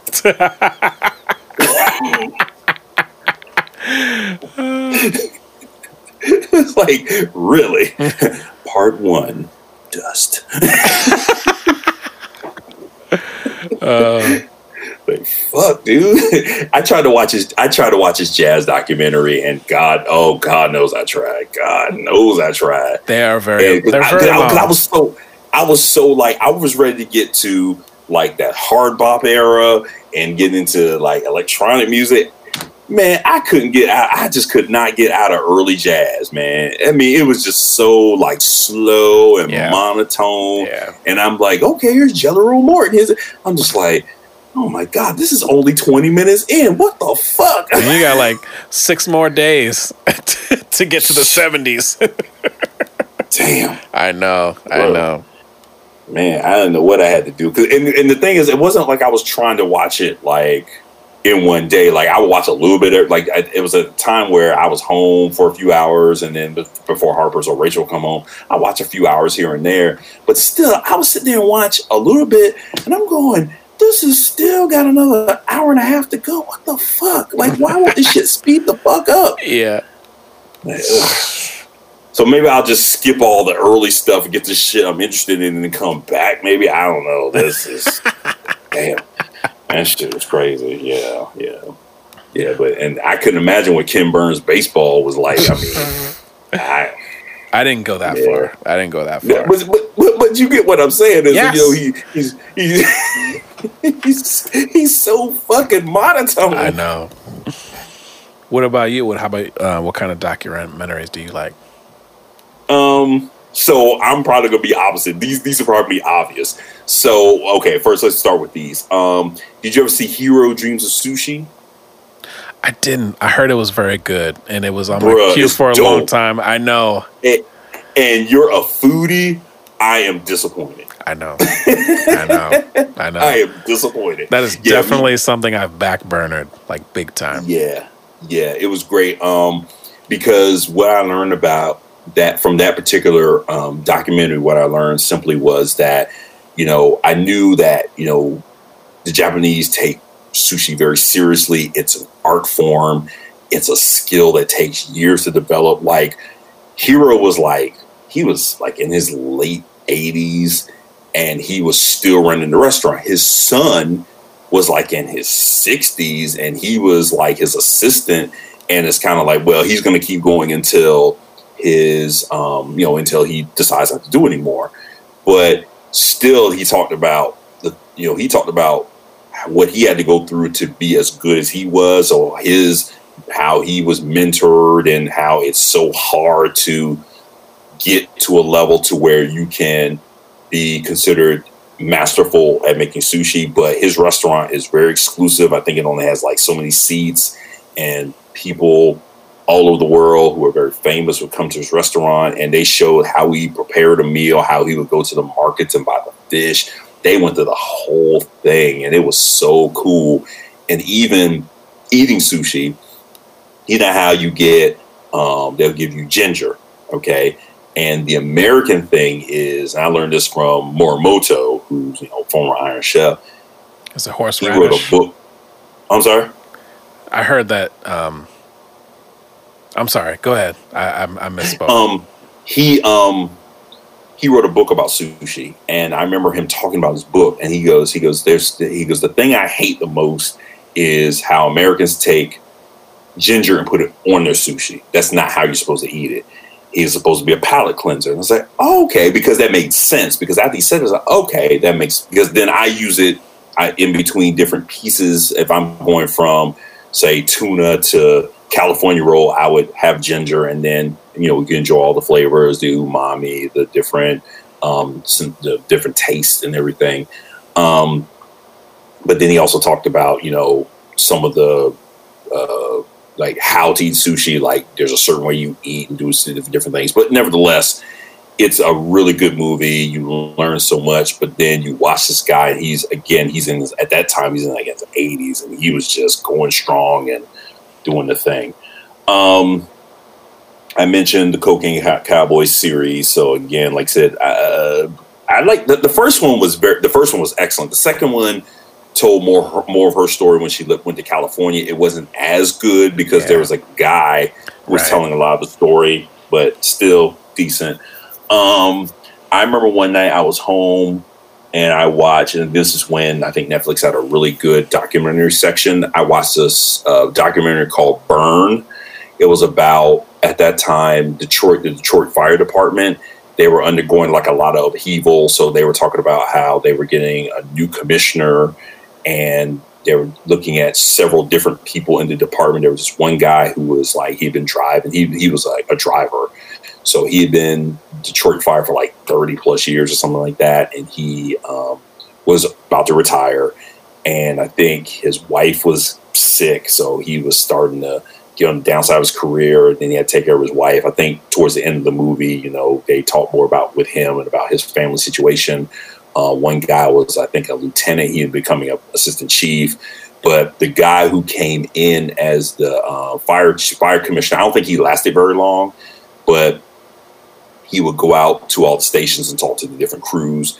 And he goes, Detroit Fire, we the best motherfuckers out here because we fight fire different. So what the fuck are you talking about? So one of the guys was like, look, what we do is this. We go he goes, if you see a fire being fought in Detroit, you'll see water coming out of the house, where most fire departments, water going towards the house. He goes, what happens is in Detroit, they go in and fight the fire from the inside out. Wow. So you see streams of water come. I'm going, what the fuck? Yo, that's some wild shit. Yeah. And they showed them motherfuckers doing that shit. That was some wild shit. Damn. So that was really fascinating. It was really cool.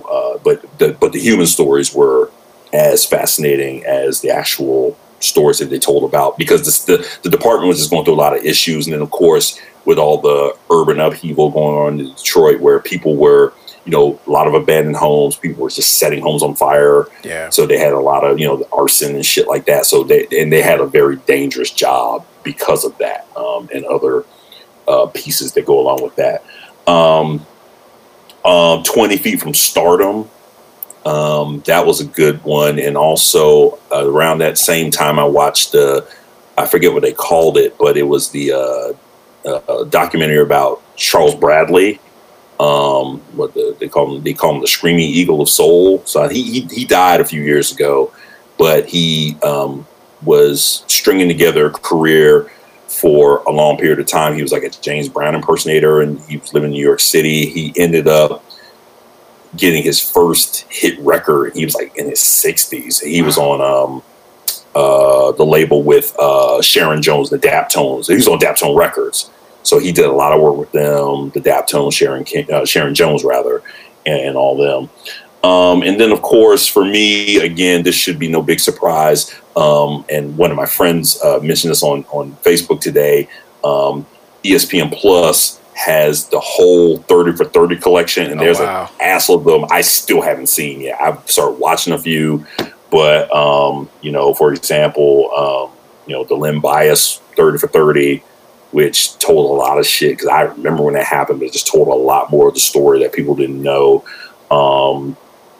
The University of Miami, so they did the U and the U Part 2, which that was wild, because them some wild boys. Yeah. I got a lot of more perspective on that program by watching those two.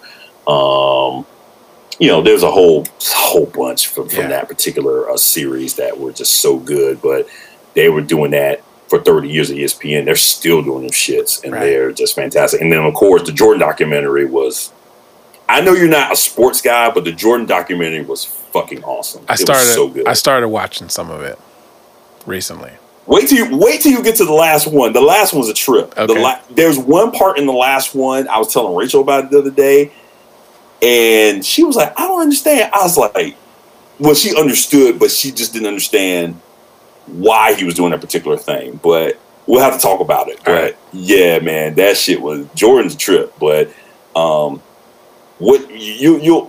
see a pattern with how he operates. But yeah, that we'll definitely have to talk about that on another episode, because when I finally finished watching it, I was just blown away, because that was such a good team that really did not have to be dismantled. Seriously. Right.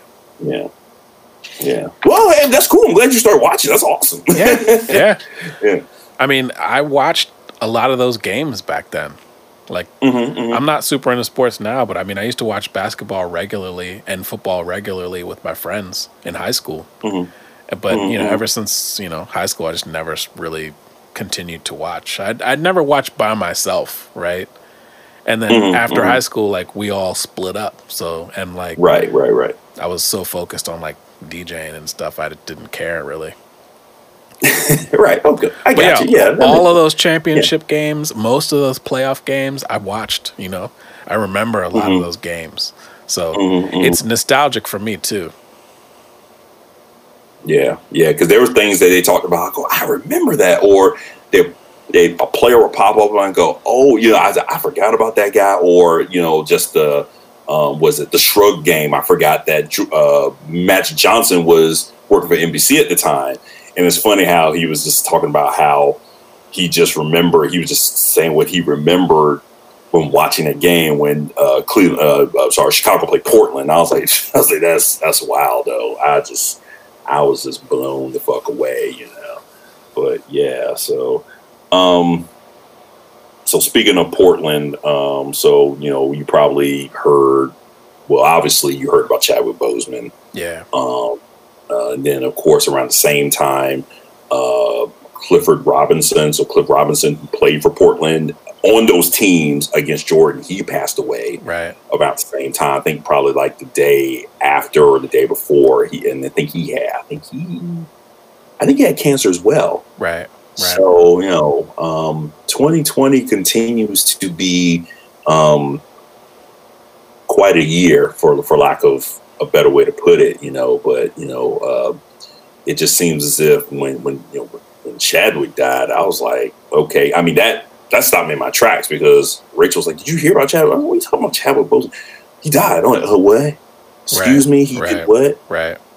And I got to rewatch Black Panther, though. I mean, I've only seen it once, but I mean, I own it, but I've definitely been wanting to rewatch it, because that was just such an iconic movie. I haven't seen 42. That's a movie I do need to see. I've not seen 42. I haven't seen it either, and I only saw Black Panther one time, also in the theater when it came out.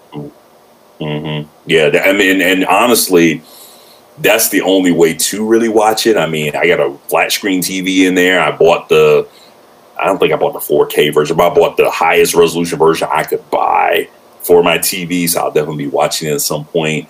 But I did see him in the James Brown movie, and that was, a lot of people didn't really care for that. I thought it was great. I thought he did a fantastic job in that movie, and it just goes to the idea of things that we've talked about, that we just you got to take care of yourself. I mean, I'm not saying that he didn't, but when you talk about colon cancer, it's important to do the things that you need to do, so and unfortunately, with his diagnosis, he was diagnosed with was a stage 4. So once you get to stage 4, it's like, oh shit, it's not a whole lot you can do, and that really was just a punch in the gut. Yeah, because he was doing so much. He did the Black Panther movies, he did the Black Panther movie, did the Avengers movie.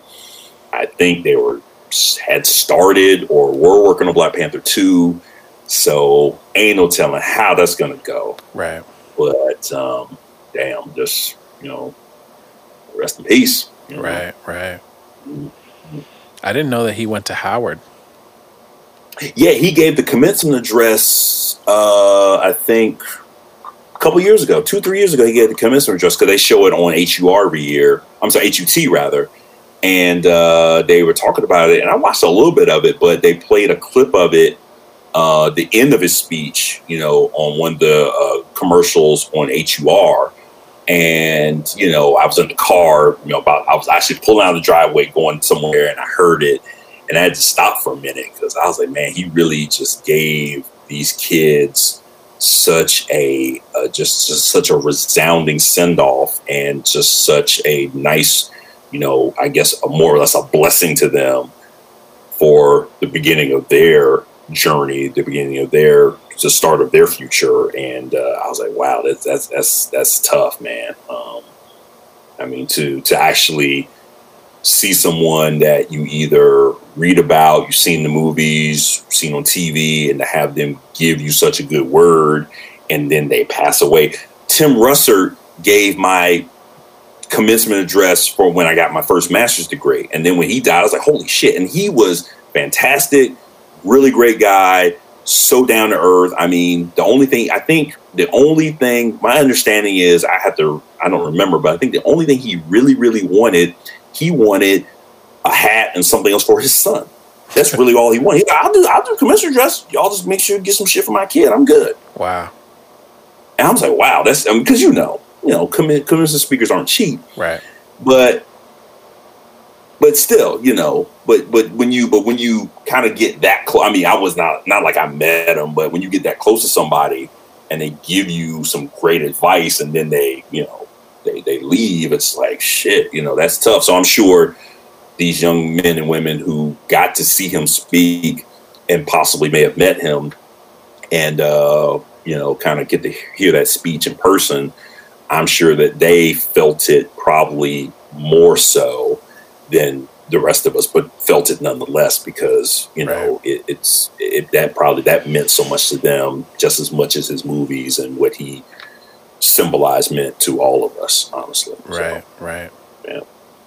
So that's it, my brother.